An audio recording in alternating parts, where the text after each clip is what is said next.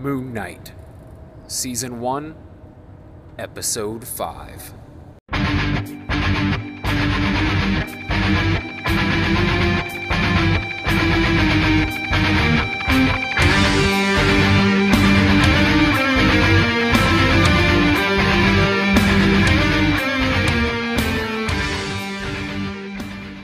Ladies and gentlemen, welcome to Marvel Plus, the podcast devoted solely to the Disney Plus Marvel series. My name is Brett Scott, I am your host, and this is the show. And this might be the quickest intro I've ever done. Today, we have an awesome guest. He's back for his third time on Marvel Plus. I'm talking about screenwriter, actually all things writer extraordinaire, Ken Janssens. It's always a great conversation. I love having Ken on because he has the insight into what it's like to write this stuff. Like, not necessarily the Disney Plus Marvel series, but he's written screenplays, he's written comic books, he's written feature films. This dude's done it all when it comes to writing, and he's a mover and shaker. He's making things happen. You'll hear him talk about it a little bit in the conversation today. But yes, love having Ken on. And today's episode is no exception. Really great conversation I had with him. I can't wait for you guys to hear it. Let's jump on in with screenwriter extraordinaire, Ken Janssens.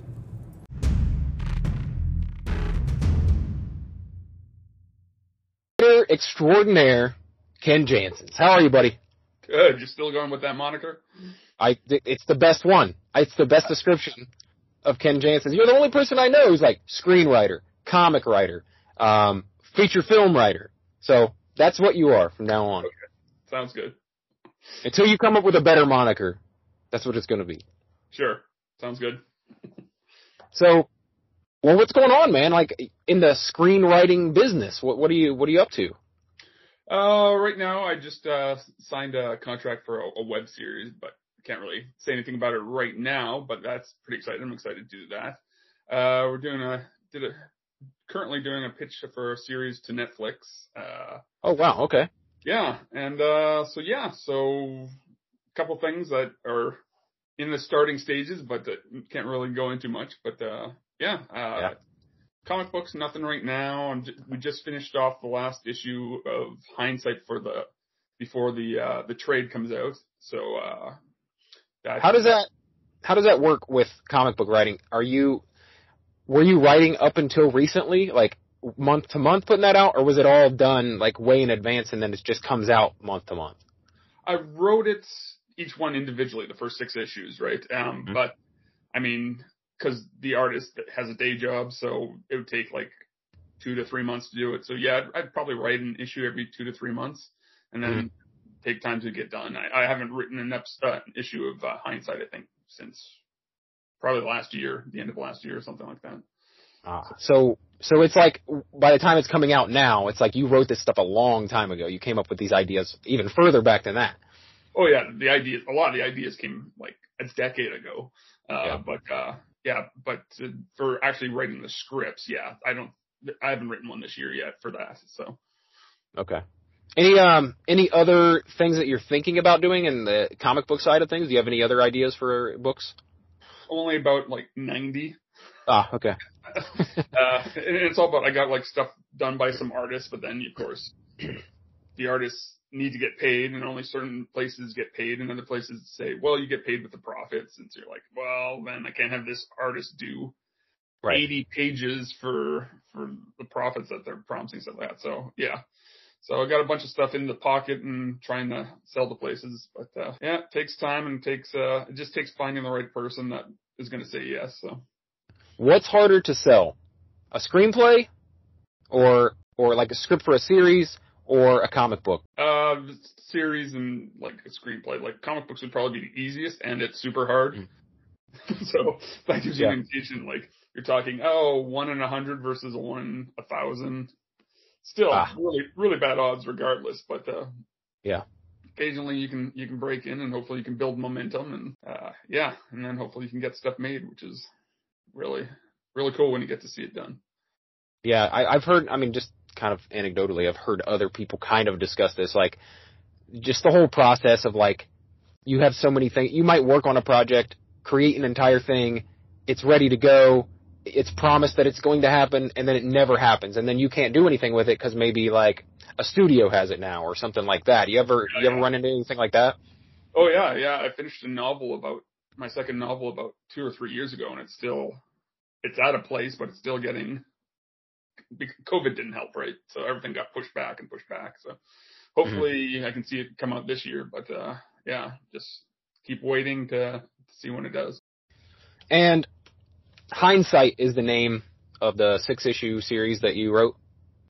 Yes, it's a 12-issue miniseries, but the first trade is 6 issues, so we got that. And then hopefully... go ahead, sorry. I'll just say, so you did write the whole 12 already, is what you're saying? No, I plotted out the whole 12, but I've written the first 6. And, okay. There's going to be a break, and hopefully we can get back to it soon. Gotcha. All right, so you will write the next ones later, like the next 6 will come in. Okay. Yeah. Cool.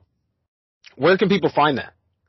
That's at Heavy Metal Magazine. They got a comic book company called Virus Comics. You just go to the Heavy Metal website, and you can find it there. Okay, cool.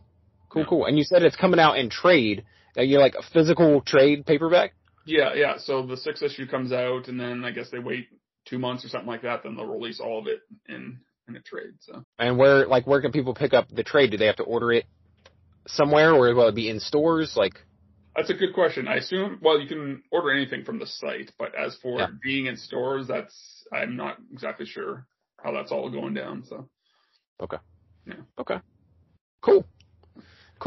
Well, listen, man, you haven't been on the show since, I think, for What If? It was the last time you were on? Was I on for What If? I think you were on for What If, were you not? You came on. I did 2 shows. I did Loki. Yeah. Wait a minute. I thought you came on for What If. I thought you were here for the roundtable for What If. No, okay. Was What If the last one? No, Hawkeye was the last one. Yeah. Shoot.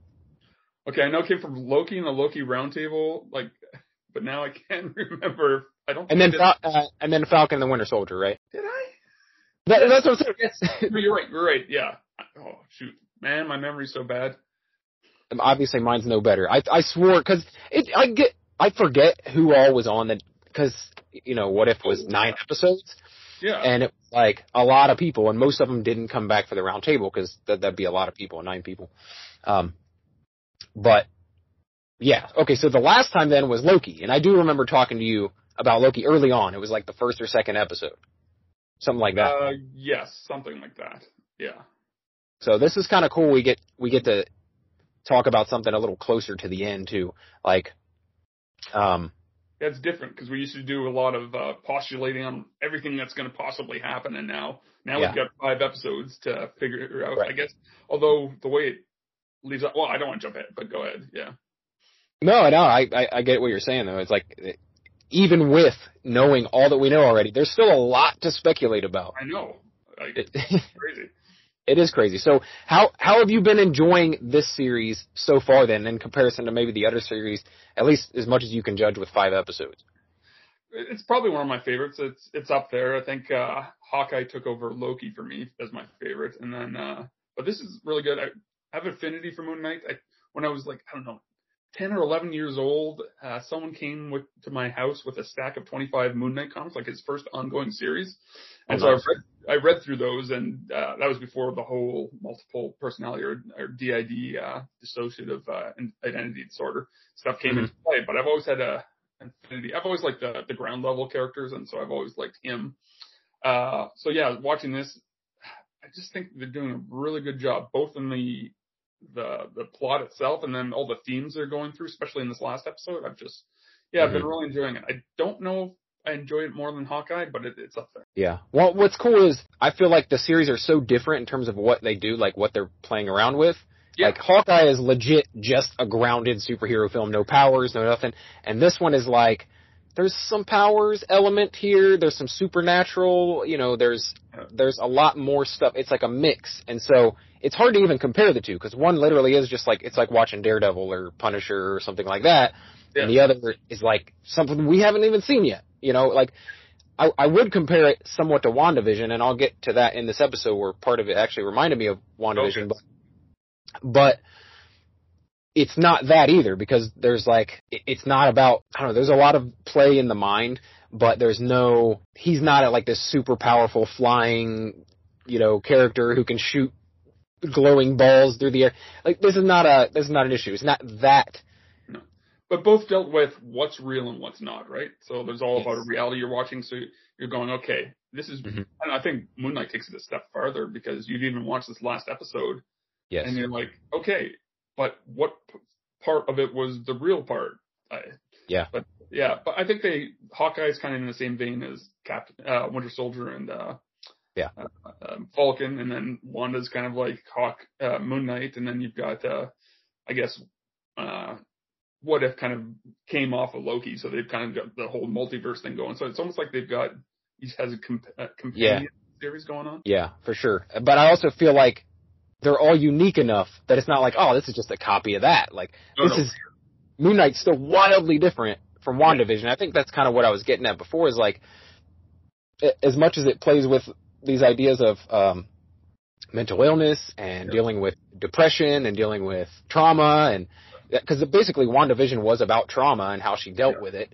And in this, like I said, in this episode specifically, they really do something similar to that. Like, take a look at that trauma, much like they did in episode 8 of WandaVision. Yeah. But, so you already had some idea of this character then, at least what you read in the old version of Moon Knight before they introduced all this stuff. So is it at all the same, or is it just a wildly different story now that they retconned it? It's a lot. I've been actually reading most of his stuff on and off for years, and there have been storylines more recently that deal more with the Egyptian part, the mental illness part, the is this real or is this not, psych ward stuff. So they're like taking a lot from the comics, different eras of his life, but they're taking a lot from it. So they're doing a really good job keeping up with all that stuff that's coming in the comic books, but putting it together, making it their own, even taking it a step further. So I'm just I'm pretty impressed.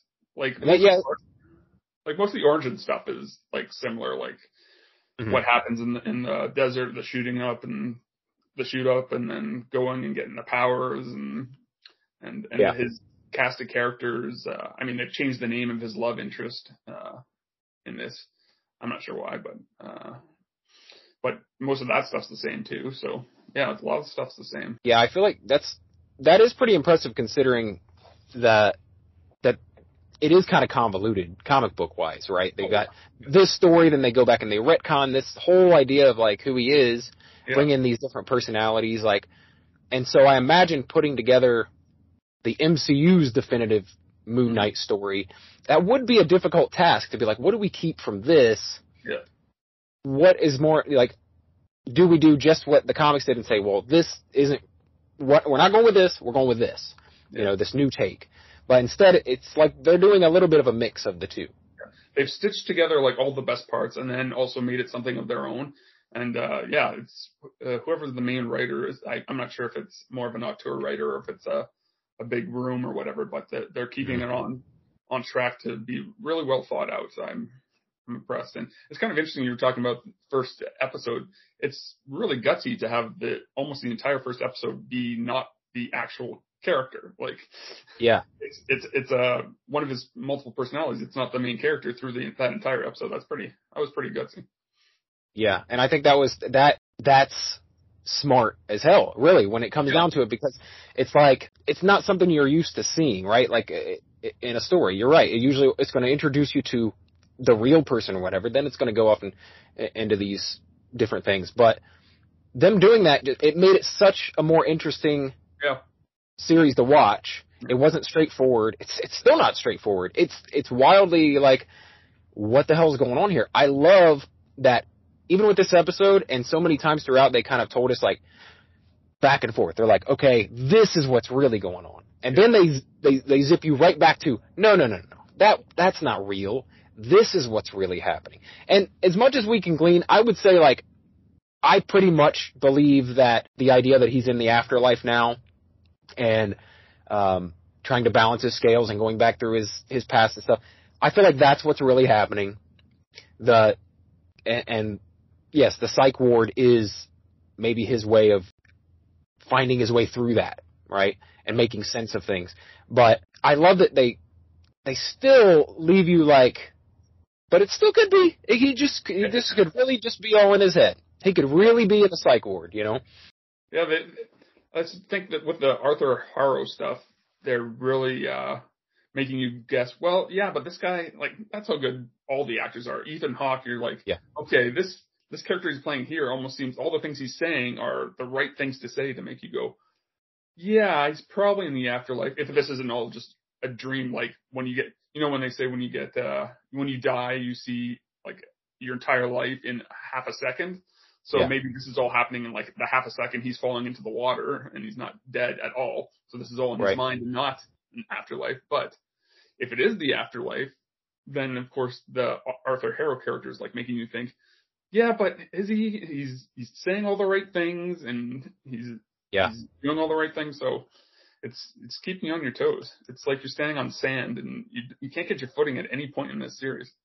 Yeah, that's the best thing about it for me is that like that's what keeps it interesting, and I haven't gotten bored yet. I remember the first half of last episode, I was kind of thinking like, okay, what are they doing here? Indiana Jones, or they're doing some Temple of Doom stuff, and then it just took this wild turn, and that I'm right back in it. At first it was like, okay, we're doing Egyptian archaeology stuff, cool, but it's not blowing my skirt up. But then when they did the whole crazy turn, it was like, it became my favorite episode at that point. It was like, oh, okay. Oh, I love the hippo god, Tanawit, or what's her name? Yeah. I can't remember. Tarawit, I think. There's something. Yeah, but whoever's doing the voice of it is just doing a fantastic job. It's just yeah. great. And you spoke to the acting too, yeah, man. It's not just. I mean, obviously Ethan Hawke is doing fantastic. So much so that you hate the guy up until episode 5. Yeah. And now you're almost like, okay, if this is just a different version of him, I kind of like it. Like, he seems like a good guy. He's actually trying to help. I mean, it's that convincing, and I feel like they've done such a good job at putting the audience into Mark's shoes. Like, you're just as confused as Mark is throughout this whole thing. Like, what is real? Yeah. And can we talk about how good Oscar Isaac is? Like, the two characters are so, like, his face even changes when he's Stephen Grant. Like, he becomes a little more bucktooth. I don't know how he somehow gets his jaw to be less square. Like, yes. It's just amazing that this is the same guy doing both those roles. I mean, this is what actors are supposed to do, but he's just doing a fantastic job. Yeah, I don't think it's often that actors get a chance to do it in the same series or film. You know what I mean? Like, play the different things. I've always found that really interesting when people get to do that. Yeah. Like, play several different people in one thing. And lots of times it's in the comedy and it's cartoonish, a lot of the characters, and these ones aren't. Like, the writers are really good too. The dialogue they gave him for Stephen Grant, like, you're like, okay, this is British dialogue versus everything that Mark Spector's doing. Yeah, I think so. I mean, it's completely believable. All the little like euphemisms and like just the speech that he has, the slang terms that he uses, like it just rolls off his tongue naturally. It really does. Like I said in the beginning, I wasn't sure. I was like, wait a minute, is Oscar Isaac British or I can't remember. Like, have I ever seen an interview with him where I don't remember. But yeah, it's great.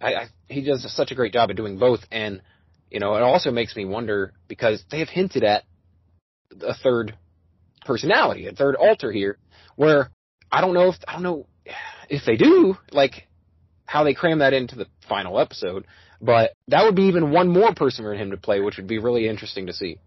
Well, yeah, because in this we get rid of Stephen Grant supposedly, so if the show's about multiple personalities, then I assume this other Jake Lockley, this other personality, is going to come up because they've talked about him. They've talked about, well, someone else took control of the body. And it's not either of us two. So what's going on? And so he's either got to be in with this last episode, or it's got to be the cliffhanger to the next season where this other personality shows up.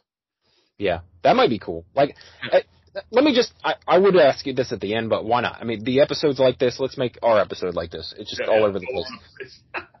So, for me, I'm really happy that we haven't gotten much greater MCU stuff in this series at all. It's like very small scale story. It's all about Mark Spector Stephen Grant, Moon Knight. That's all it's about. It's not talk. They made one reference that I've noticed, and that was today when they reference, two.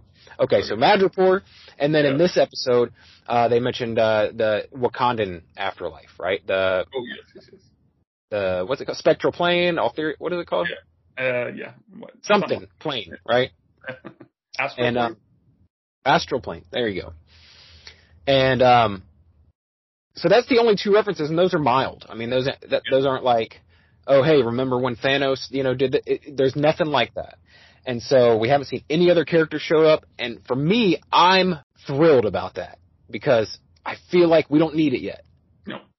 We don't really need it at all. I mean, these are different stories. I mean, a lot of things is going on these planets, so if something happens here, then if all these things are happening, you just focus on what's near you, because you can't focus on everything. So why bring in all this other stuff? Everyone knows it's in the MCU. If you want to bring him into the new Doctor Strange, or you want to bring him into something down the road, then great. Yeah. Not necessary. People are watching. Yeah, I don't think anything needs to be forced into it. I feel, though, that they will. Either with the post-credits or something, they'll somehow tie it in. But what I would like to see is kind of what you just said. If they do a post-credits for this, I hope that it only involves this story. Yeah. It doesn't allude to Kang. It doesn't allude to Blade. Nothing like that. Yeah. It doesn't set you up for Multiverse of Madness. It just gives you a tease for the next season, if there's going to be one, of Moon Knight. And that's the thing. They're saying that because Moon Knight and Hawkeye were put into some category for Emmys or something like that in miniseries, where Loki was put into series for consideration, that this might just be Hawkeye, and this might just be one-offs, and we're not getting more of these series. But then it doesn't mean that they can't become a big part of another series. Like Echo is going to have her own series from Hawkeye, so who knows? Right, and Oscar Isaac has even said in interviews, but you can't take any of this seriously. No. We just watched a guy deny that he was in a film for over a year straight with a straight face. Yeah, for a year straight, just being like, I'm sorry, guys, I don't want to build expectations for you guys. I'm sorry, I'm not in it. Yeah. I just think that when it comes to these Marvel non-disclosures and we talked about in the beginning of this episode, you can't talk about stuff that's not out yet or things that are going to pop up in the future.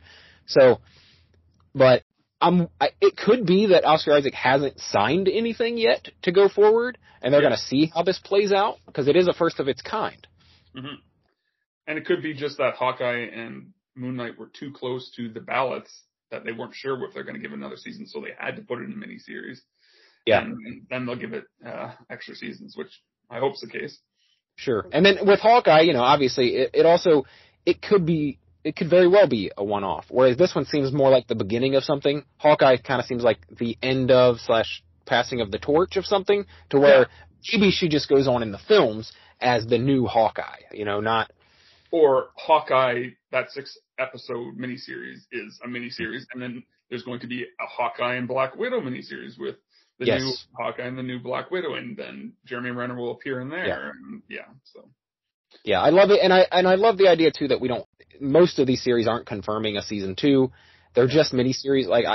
I like that they're standalones, at least in theory, to start with. They're not jumping ahead. Okay, we're going, 6 seasons of this. I'm thrilled with all these series. And not saying that they're all super amazing or that they're all my favorites, but just that they exist and that they're doing it in the way they are, random episode length, whatever they think they need, 6 episodes for most series. I just think it's so smart. And other people I would say other people did do it, but not as much. I think the Disney Plus is really showing how much you can get done by just, being a minimalist and giving okay, let's fit this into 6 episodes. Nobody needs 10 episodes. You don't need a lull in the middle. You don't need a side off, a branch off to random story for no reason. Don't put filler in there. Just tell the story you're telling. And I think that Disney is showing better than anyone else has that that's what you should do. Because I know all of us watching something really great, like Daredevil or the Punisher series. Sat through that and was like, this is such a great series, but you can at least pick out one episode that you could do without. Like, you're like, Usually about 3 or 4, but especially right in the middle, right? And I think Disney Plus knows that what they're doing is not even making a miniseries and then another miniseries. They're making one series called Marvel Plus, and they're just this is storyline. Now we're in this 6-episode storyline. Now this because it's pretty much the year round with maybe a few weeks off here, and I guess probably the longest gap was before this one to in between Hawkeye and this one, and it doesn't look like there's going to be that much of a gap between the next one. What's the next one? Is it June 8th, Ms. Marvel? Oh, is it? Yeah. Mm-hmm. The Marvels or? No, Ms. Marvel. Oh, right. Okay. Yes.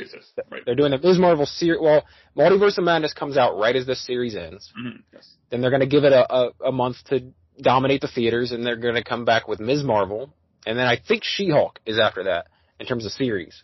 Yeah. But Thor: Love and Thunder is the next film, I think, over the summer. Yeah. So can't wait for the She-Hulk series. I'm a She-Hulk fan too, so I hope they do a lot of lawyer stuff too, which I'm interested in that. Nobody else wants that, just me.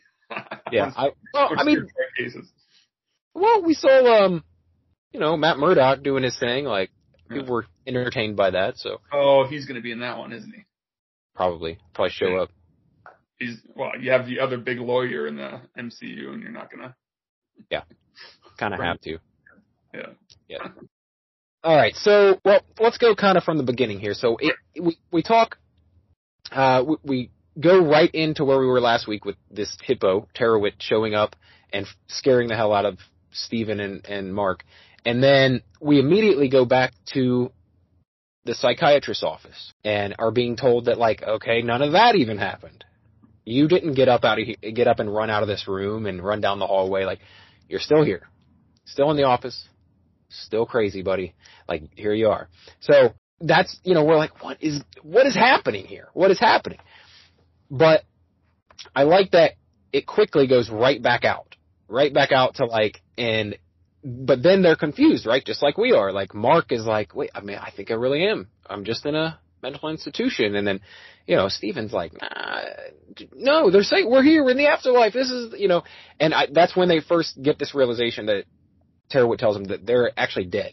You're not in a, this is all in your mind. The mental institution, all of this. You're actually, you're on your way to be judged, and whether you're going to be in the field of reeds or in the Duat, the sands of the Duat. Yeah. So what do you make of that? How they keep tricking you? Like, they keep going back and forth from the doctor's office to continuing the story. It's good because it keeps you on your toes, but I think almost everyone who watches it thinks that the afterlife one is the real one. So that makes me think maybe it's not, just because you want to they seem to like pulling the rug out from under you. So maybe the thing with Ethan Hawke is the psychiatrist who looks like Stan Lee, like Ned Flanders, but it looks like they made Stan Lee. Yeah. But, true. I love the Ned Flanders line too, though. Yeah, that was good. Well, they own Simpsons now, don't they? So they can do that. They can basically reference anything they want at this point. There's a few select things that are owned by DC, Warner Brothers, that they can't reference, but everything else is fair game. So I think it's got to be that it is the afterlife, but then is it? I don't know. I know. That's the fun part, though. Like, that's what's so great about it, is that, like, they could have very well just, like, say it really is the afterlife, and that's what happens. Because this is a theme in the comic books as well. Like, he's died several times, been brought back by Khonshu. So it's a thing that happens. And it's a big thing in Egyptian mythology.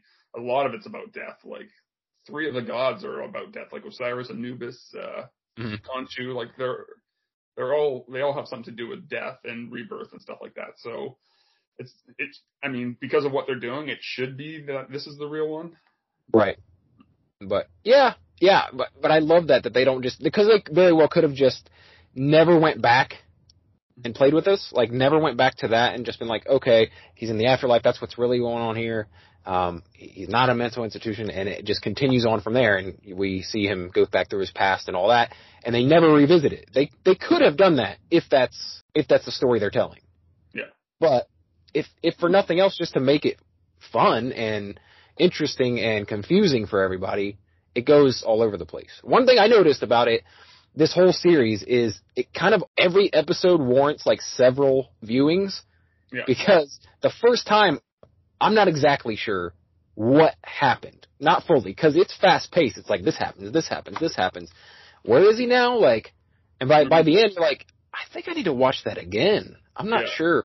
Yeah, you got to figure out, because going in, it's about dissociative identity disorder. So you're like, okay, so this part is this, and then oh wait, so now is it still Stephen Grant? Okay, it is. So now you have to put it all together. But I think, I don't know, I was watching this one and I was wondering if Stephen Grant, he's obviously, they explain that he's not the main person. Yeah.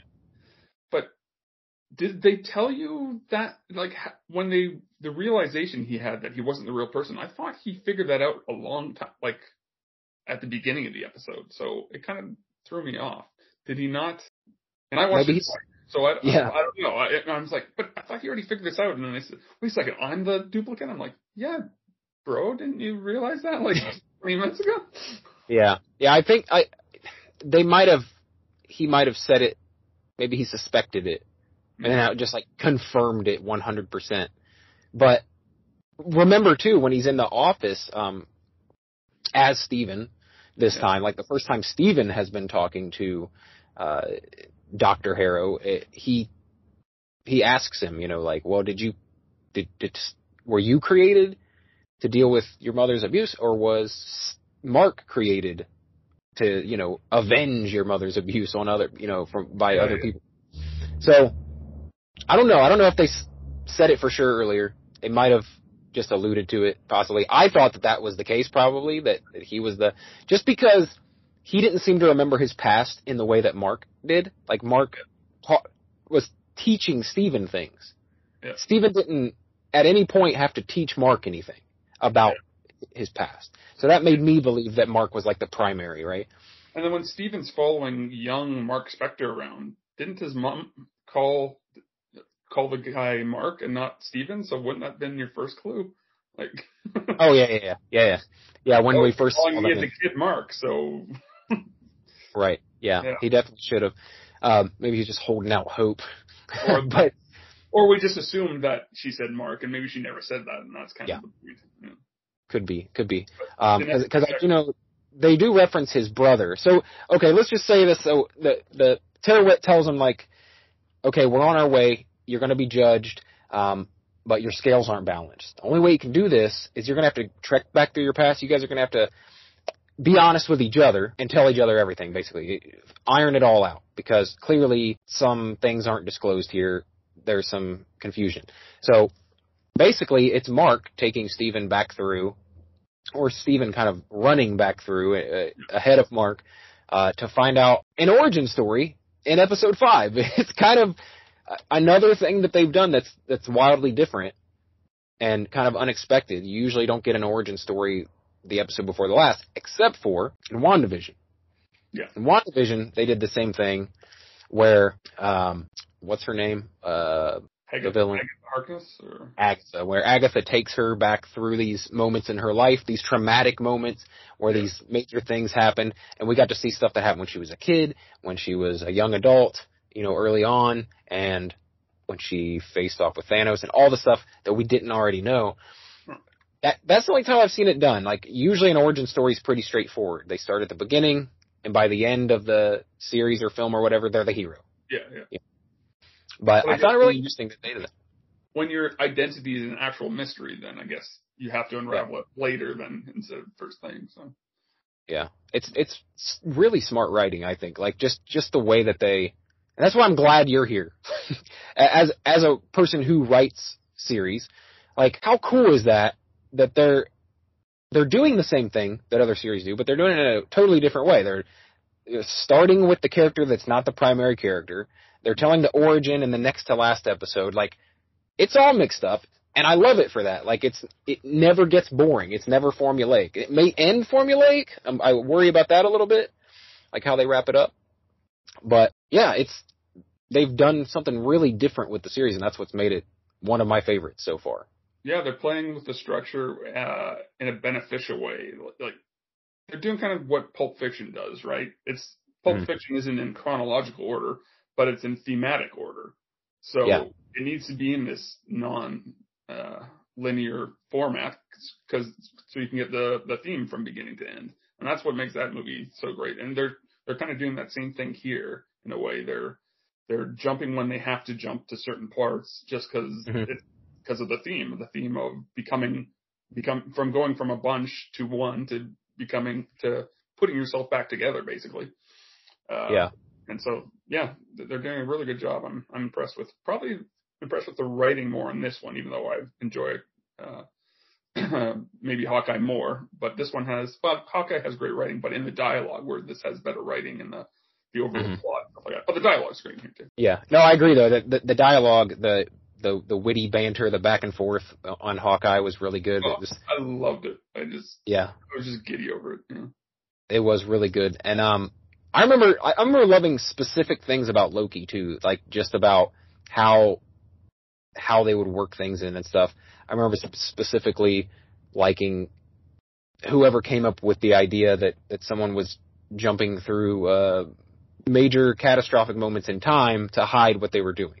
Yeah. I was like, that's so smart. Like, whoever thought of that's the smartest writer in that room. He's like, I know what he can do.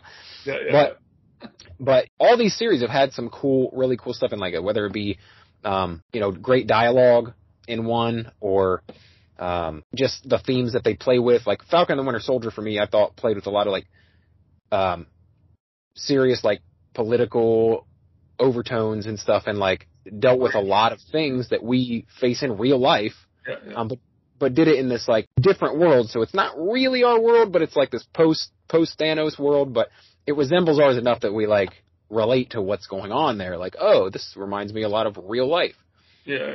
Yeah, that was probably the most down to earth of all the series. And then this one so far, I think it's the theme, like the dealing with the inner workings of this person's mind who has a fractured mind, and just the way they're taking such care with that, like writing that. Like, it's not, I don't know exactly.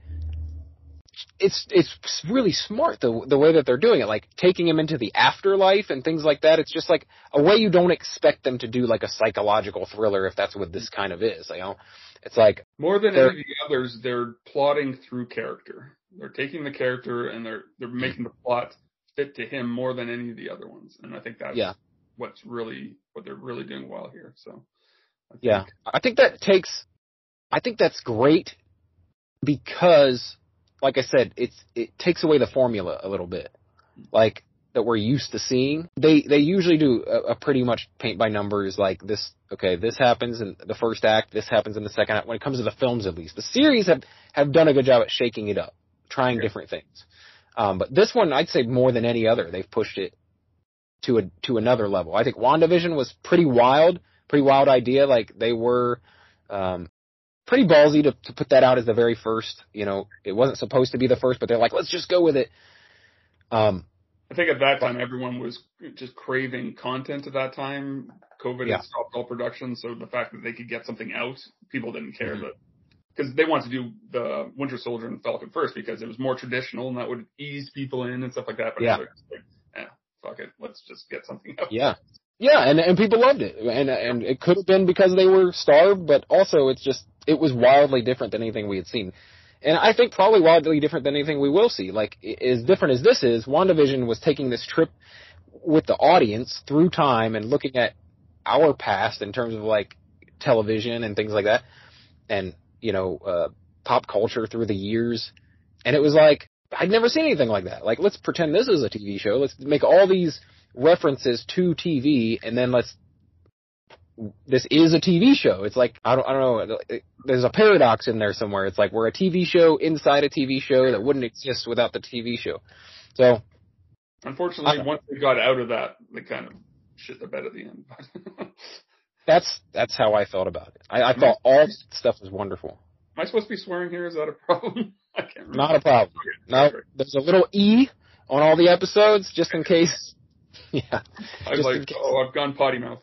Yeah, we're a more adult. Oh yeah, all right. Commentary show. So, all right. So they're taking this trip back through time, and Mark really doesn't want Steven to see this, and we find out later that like the reason he doesn't want him to see it is because like that is why he's created, to not deal with this stuff. That was the whole purpose of him, right?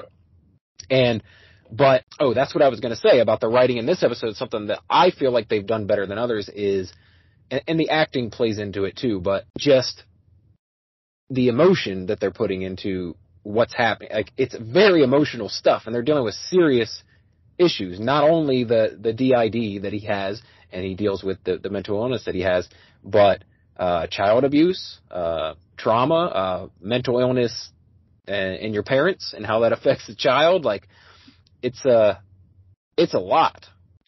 Yeah, actually, not to toot my own horn there, but it's kind of some of the themes that are in my movie, The Return, actually, where there's an alcoholic mother, and a sibling dies and stuff like that. So I'm watching this, and I'm like, wait a second, you stole them. Yeah, Disney stealing from you again. Yeah, from indie movies. Yeah, they're big into that. And I think that's kind of why he created Steven, so he'd have somewhere to go, so he could believe that he had a normal, good life and stuff like that. So once Steven starts seeing all this and finally learns the secret, then there's no real point for Steven anymore. Like, he doesn't need him anymore. But I guess that's where it all goes to, and that's where the scales start to balance. Yeah, and that's one thing I'm a little confused / half worried about here is, like, what do they do here? I don't think that... So they have Steven sacrifice himself in this episode, and that's how the scales are balanced. Once Steve finds everything out, and then... we should say, too, that the outside world, the upper world, starts to come into play again for the first time in an episode and a half. And we get souls falling from the sky to the underworld, and the hippo announces, hey, this is not supposed to be happening. Something's going on. A lot of souls are being prematurely judged and sent down here. So I think they're alluding to the fact that, maybe Harrow has finally raised Amit, and Amit's just going buck wild. You don't get a soul. You don't get a soul. You don't get a soul. And it's just like, so that's going on. At least that's what I got. I think most people got from it is like, that's what's happening in the real world up there, is that Amit is free and Khonshu's not there to do anything about it. So they convince their new hippo friend to get word to Layla somehow. I don't understand exactly how that works or how it's going to work, but basically to get word back to real life, and get Khonshu to be resurrected so that it can bring Mark and Steven back. It's, like I said, I had to watch it several times, but basically, that's what I get from it, is like they need Khonshu to be resurrected, but I thought that they would need, I don't know, I guess maybe they don't need Mark to get it. They just need to convince the council to set Khonshu free.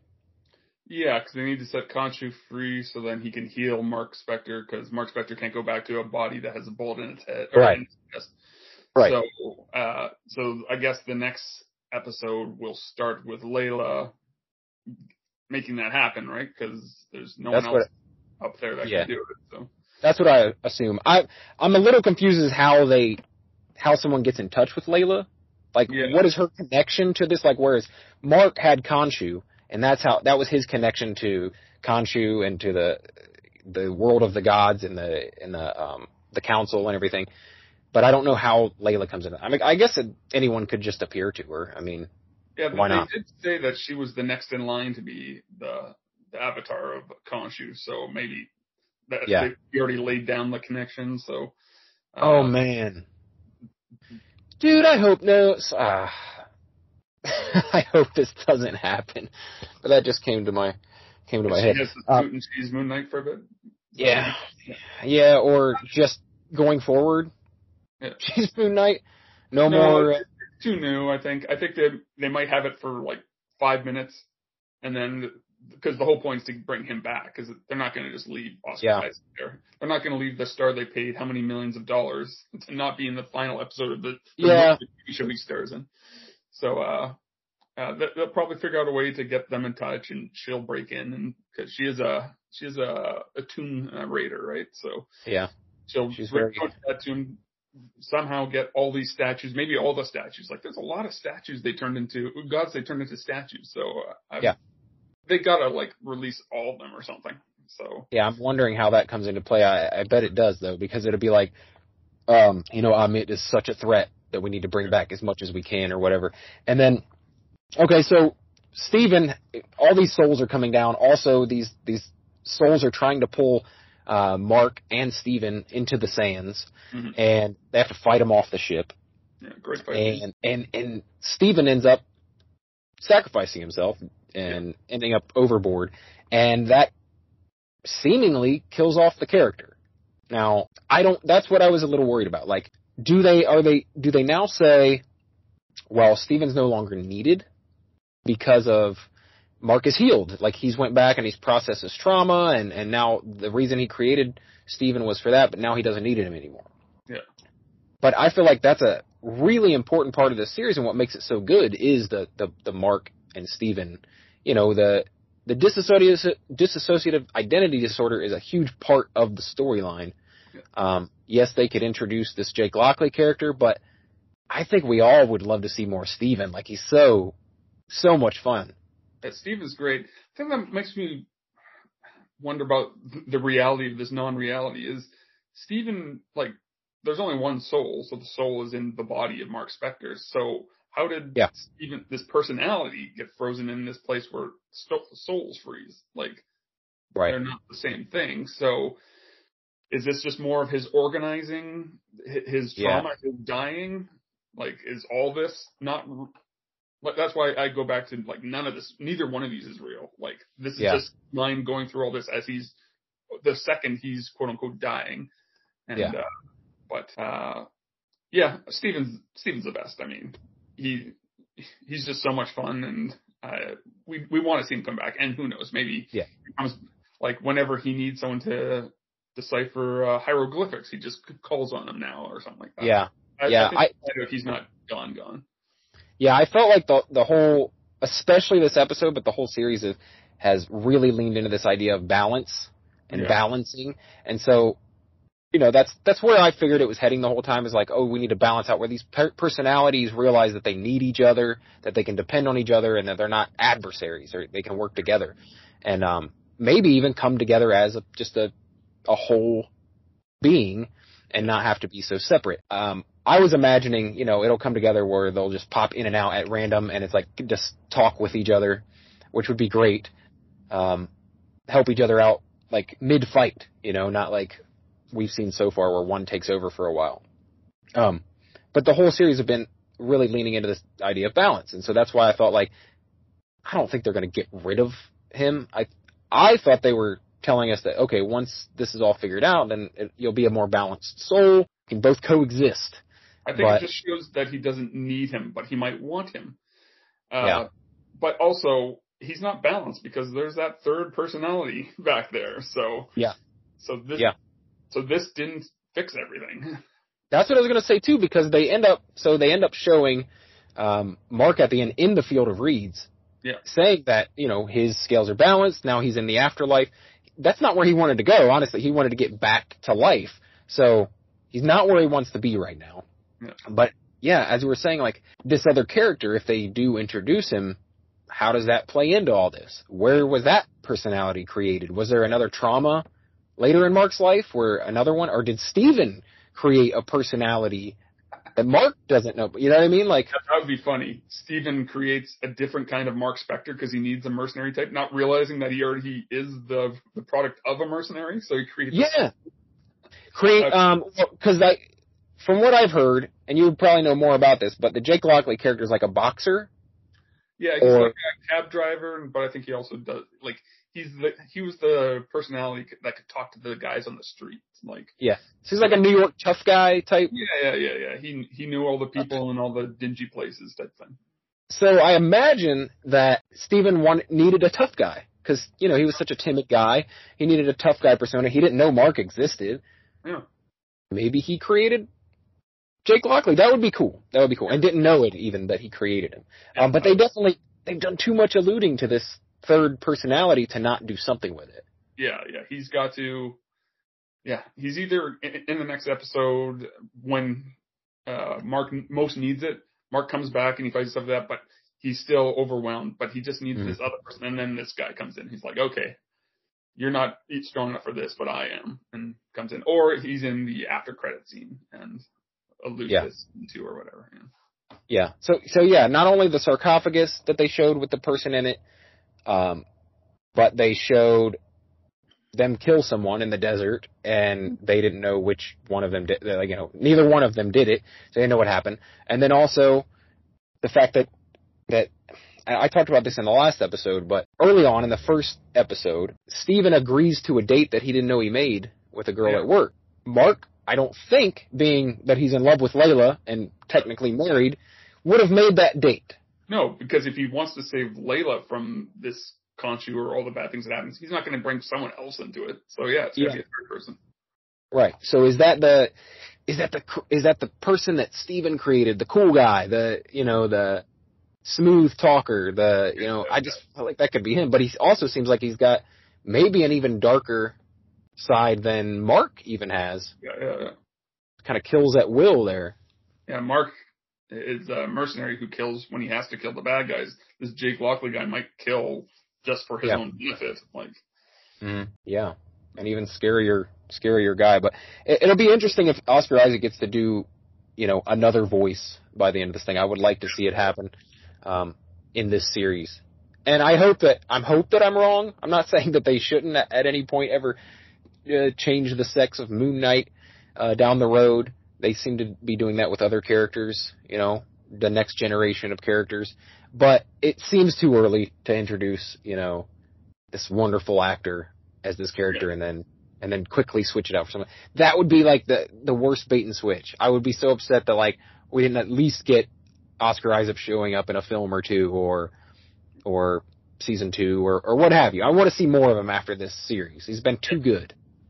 Yeah, and I think like you say, it's too early. I don't think they ever do it that early. I mean, the only way they were forced to was Chadwick Boseman when he passed away. They're going to be forced to do that. But I think they play around with the character as long as they can until that actor doesn't want to do it. And then they find a replacement, whether it's female, male, whatever.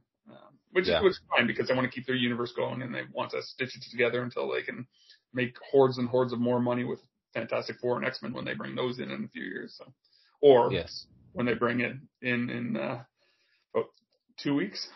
Yeah. Or a week. Yeah. And thank you. I didn't even have to do the X-Men reference in this one. You did it for me. So I appreciate that. Every episode, I got to work in something about X-Men. But you mentioned Madripoor, I'm like, oh, there we go. We can talk about it. Yeah. So do you have the same worry as me, or does it even matter that, if they end up rounding this series off just like any other series or film and go with a formulaic ending?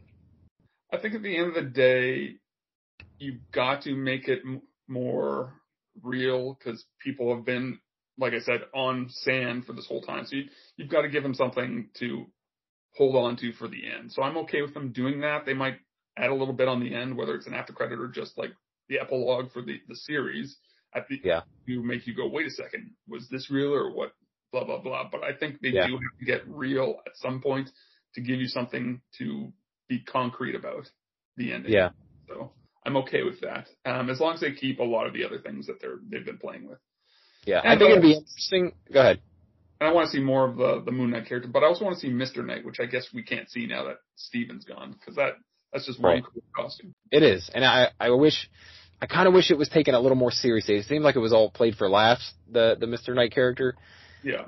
Because it's like Steven's avatar, his version of Moon Knight, but it looks so cool. I wanted to see him really kick ass in that suit. Yeah. And I think now that Steven, at the end, before he died, he says, wait a second, I am Mark Spector, so I can do this. So he starts using the bat and just taking everyone out. It's just like, okay, so if Mr. Knight did come back, then he now would be a lot more capable than he was originally. Yeah, and maybe that'll be part of the, the balancing of the scales, too, is like, maybe Steven's a little more assertive and tough, and Mark's a little less asshole. Like, a little more emotional and caring, and yeah.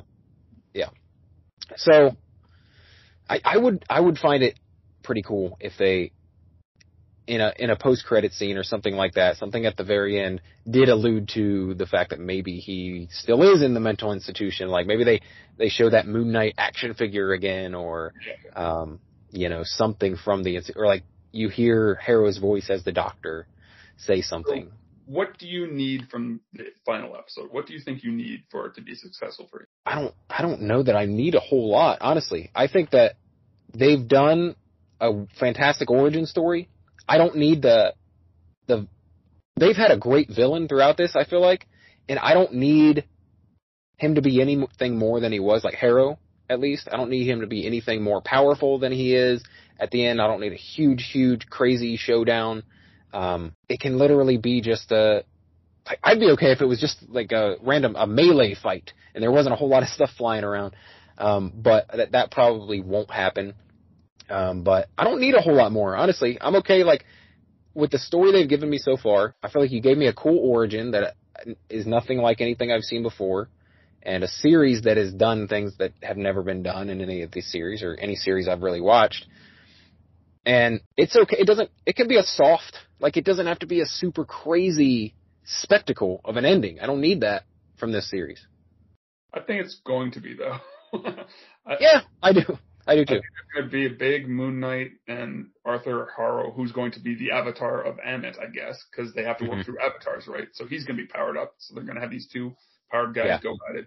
And as long as that's not all there is in the final episode, as long as there's a lot more to do with character, and then I'll be happy. But I can watch that for 7, 8, 9 minutes of them kicking butt and using different aspects of their powers and stuff like that. But yeah, for sure. And I feel like there is a lot more stuff to tie in, so I hope that they don't focus just on that, like, final battle episode, because, there's so much stuff still to figure out, like, what happened to Steven, and how do they resurrect Khonshu, who resurrects them, like, there's a lot to happen, and I just hope that they don't, like, breeze through that really quickly, and then it's, 40 minutes of boss battle. One thing we didn't really talk about is the fact that he had a brother. And that was where the trauma really started, is that his brother died on his watch, and then his mother blamed him for it and treated him like shit throughout his entire life. But it wasn't like the kid got shot or fell off of a thing. He got swept away by water, so is he dead? Yeah. Yes. And that's what I wanted to ask you about. Did you know anything about the character of his brother in the comics? Because I haven't read it, but I've heard people speak about it. And that his brother in the comics didn't die as a child. His brother ends up being a part of his life as an adult and becomes a nemesis. Okay. So I don't know if they'll do that. Like, I kind of like the story that they told. Like, that's where the trauma started. But yeah, I have found that, and I'm sure you know this as a writer of things, if you don't see a person die. Exactly. If you don't see the body, he ain't dead. Yeah. So, and we didn't. Now, but you'd have to assume that, like, there was a body, there was a funeral, all this. Like, we don't know that, though, because we didn't see that either. So, no, you didn't see the funeral or anything. You just saw them at the wake afterwards. So right.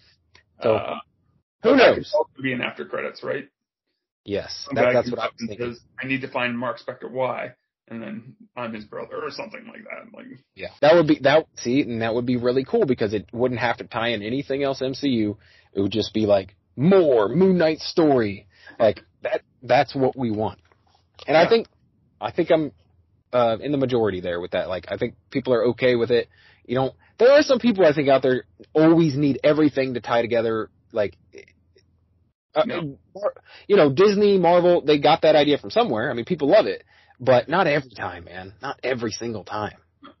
No, I mean, there's questions that need to be answers, and there's the questions that can stay questions, and that's the answer, right? The answer is that it's still a mystery, and that's fine. Like, it pretty much comes down to, did you hate the ending of Lost, or did you love the ending, or like the ending of Lost? And if you hated it, then you're the kind of person that needs an answer for everything. Whereas if you're okay with some of the questions being unanswered and being themes, like staying where it wasn't in the theme realm or whatever, it's fine. Yeah. So I don't think they'll answer everything that you want, because everyone has the questions that's most important to them, and they only have an hour to answer everything and also get the big fight in and also do whatever. So yeah, and I think I'm the latter for sure. Like, I love there always being a mystery. I hated that they did a Wolverine Origins. Like, I didn't want to know everything. Sometimes I just want, like, that's the most intriguing part of the characters for me sometimes, is like what we don't know. That they allude to sometimes, but they never fully flesh it out. Like, that's what I like. I love that stuff. I love the Bourne identity until he knows everything, you know. Like, then it's like, wish he didn't know. But if a character's around long enough, they're gonna tell us, right? Yeah. And for me, that's unfortunate. But yeah, I think I am the type of person who's like, I'd rather not know, or I'm comfortable not knowing, however you want to put that. Like, some people just can't. They just don't like not knowing something, like not having everything explained to them. And I don't know. I mean, both are valid. You know, some people want a complete story, and some people want an open-ended story. For me, I love when movies end when you're like, wait a minute, what? Like, and I know some people hate it. And sometimes you want the whole picture, and that's great too. And it just, sometimes I want the mystery, and I'll always want a mystery at some point in a thing, whether it's answered right away or not, because mysteries are just fun, and it's fun to speculate. Yeah. That's half the fun. Yeah. And you know what, I was going to bring this up earlier and I forgot about it, but, so have you seen The Batman? No, I was going to watch it this week, but then I rewatched all the Moon Knight so I could prepare for this. Okay. But we have it on Crave up here in Canada, so I'm going to watch it probably this next week. Cool. All right. I was going to make a reference here to Moon Knight, and some people would have been really upset that I did that, because I know everyone hates when you compare Moon Knight to Batman. Moon Knight fans, anyway, hate him to be compared to Batman. But I think when you watch it, you will notice a theme from this episode that is also in Batman. And you'll be like, that's easy to compare the two. So, final episode. What do you need in the final episode? I mean, do you need it to be? You don't need that big spectacle. That's what's going to happen. But what do you need answered in the final episode? I don't know if I need anything answered. I think I'd like to know what actually happened in this past episode. I hope they tell you, like, they don't have to say for sure 100% what was real and what wasn't, but just kind of like, was he dying? Was there an afterlife? But I want to know that, but I don't need 100% concrete answers for that. I think I want Mark Spector and Layla to figure some things out together. That's it really. I mean, wrote down some like odds and ends here that for house cleaning things. Like, I don't know if you want to get into do these things. Do you think that that the first scene you see in the TV show is Ethan Hawke breaking up glass and putting it in his shoes and walking around in his shoes, and every once in a while through the series you can hear the glass still in there? Yeah. Like, are they going to explain why he did that? Like, is it just, I'm a badass, I walk in glass? Or is it, I need to be punish myself all the time, so I have to have glass on me? I that's kind of what I got from it, is like, what is it that like priests do a lot of times, at least in films? I don't know how realistic it is. A whiff or whatever. They're like paying penance through pain and like punishing themselves. That's what I got from it, is he's just like, this is what I have to do to be worthy of even being this avatar for Khonshu. Or maybe he's worried that he will be judged if he doesn't pay some price or something. But it was, I mean, that was a hell of a way to start the series. Like, I was like, what's going on, man? And then Ethan Hawke, from there on, Ethan Hawke's been so good in this. Like, not just as the Arthur Harrow character, but as the Dr. Harrow character as well. Yeah. It's like star-studded, man, with those two in this series.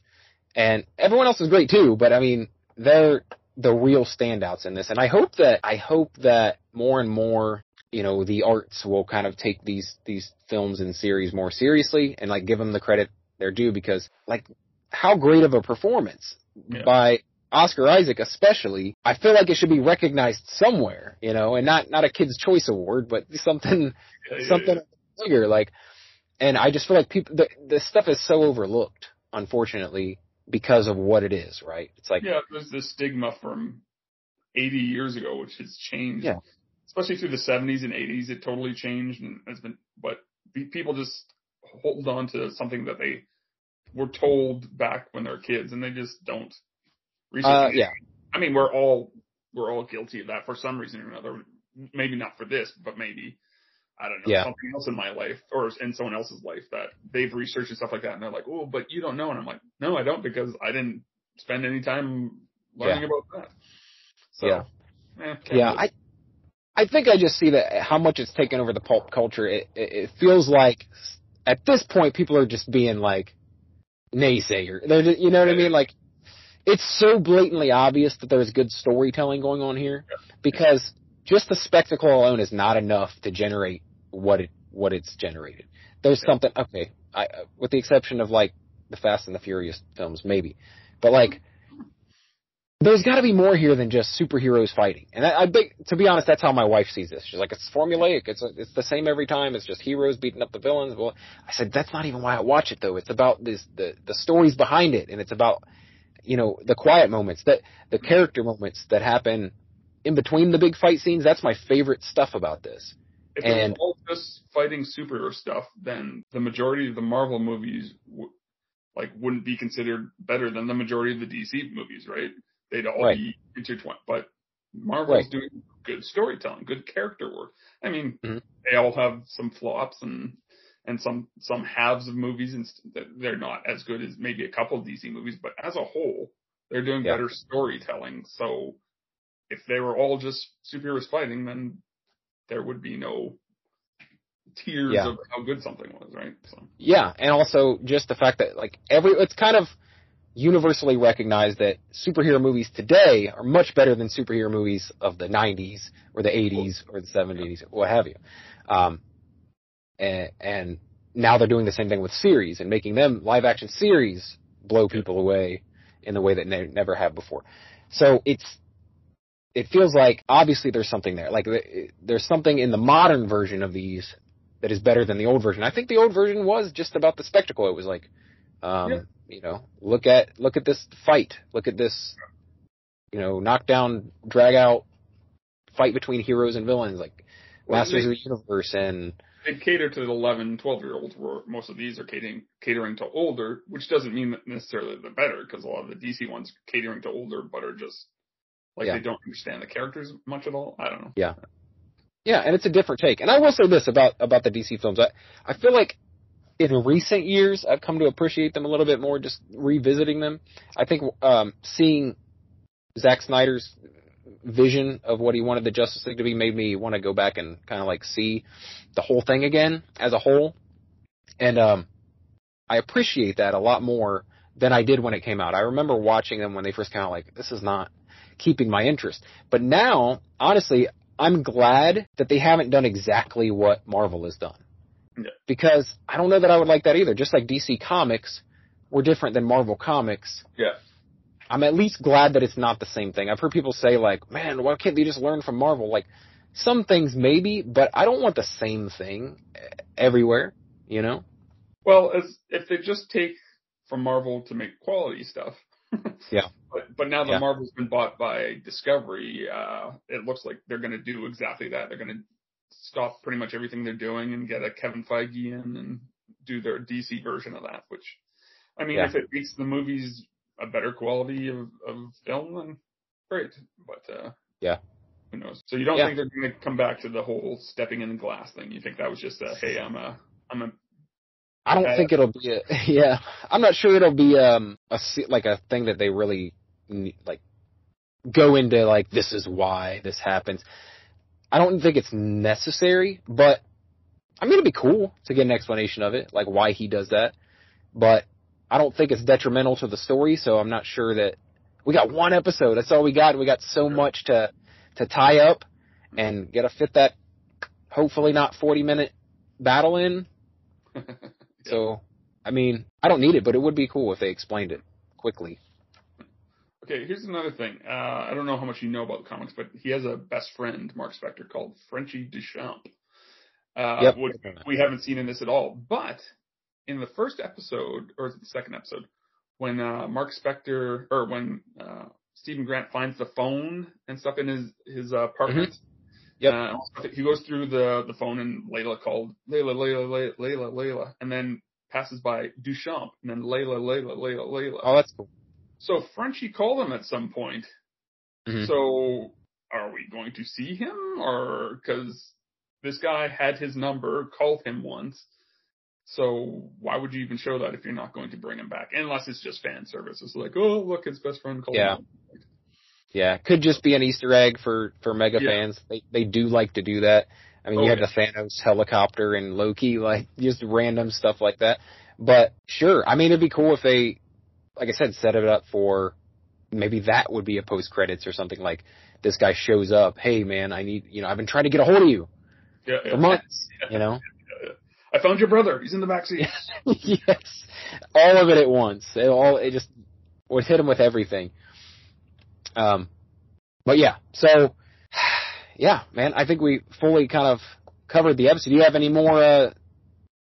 Just, I think one or two more tidbits. So if I'm wondering now, actually, is Khonshu real even?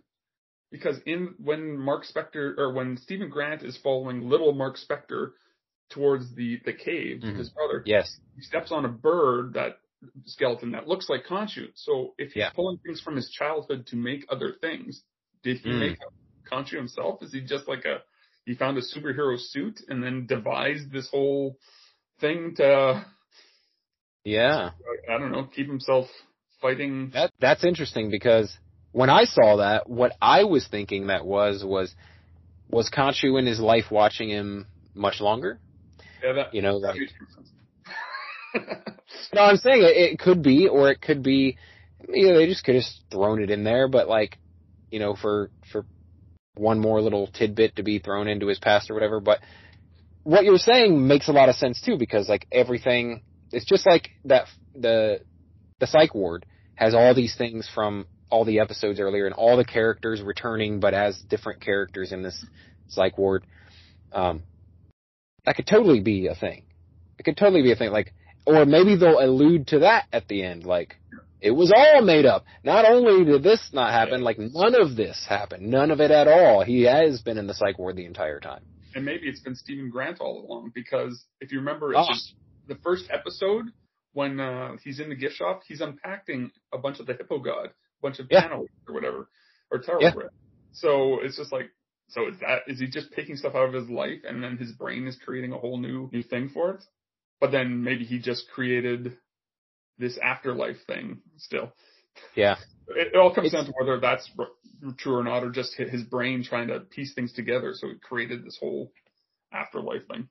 Yeah, and I wonder too, like, if that's, obviously I think that's too much. Like, it's fun to think about, but I just think for the audience, it's like, okay, we can't just end this by saying all of it was not real. He never fought Harrow. He never fought Khonshu. Like, Khonshu didn't exist. None of this really happened. Bob Newhart turns over in his bed, sees his wife from the other series, and it's all a dream. Yes. I think that would be too much for. I would be thrilled with it. I would be like, ha, love it. But at the same time, I just think the general audience would be like, what? Like Lost, right? Yeah. Same type of thing. Like, wait a minute, what? Come on. But, I was invested in this story. Now you're telling me this wasn't even, none of it was real. But that's not what the finale of Lost says. No, but in a sense of like, this, it has no consequence really on like the greater world that we're if this has no consequence on the greater MCU, it's like, what? Why did we watch all this? Is there really a Mark? Is there a Moon Knight in the MCU? Yeah, they're not going to do that. But no, I don't think. Yeah. But it's fun to just to go with places in our minds, like. Yeah. Well, I don't think I have anything else. Cool, man. Well, look, dude, I enjoyed having you on. I always like your insight as a writer too, because when a lot of times when you talk about these series, the most important part of it is like the story that was written, that was put on a page, that was brought to life, and obviously the director and everything has a lot to do with how it turns out. But it all started as the written word. So, well, it's the foundation, right? And if the foundation is faulty, you can't build the house on it. So, yeah, they gotta make a good writing if you want the rest to succeed. I mean, it can go wrong along the way, but if it doesn't start off well, it's just not going to end up well at all. There's no chance. Yeah. I love being able to pick your brain about shit too when it comes to like how stuff was put together and stuff like that, and asking you like what kind of stuff you appreciate as a person who does that, like puts stories together. Like, will people buy into this idea, whatever. And I don't know, it's just really interesting to me. I like it. I like the creative mind. I like talking about how things get made. But yeah, dude, I hope to have you back for the round table if you're available. I'll try. It's in a couple weeks. Well, let me know when you're going to do it, and I'll let you know. We'll see. All right, man. Well, thank you for staying up late with me and talking about Moon Knight. All right. Thanks, buddy. All right. See ya. Take care.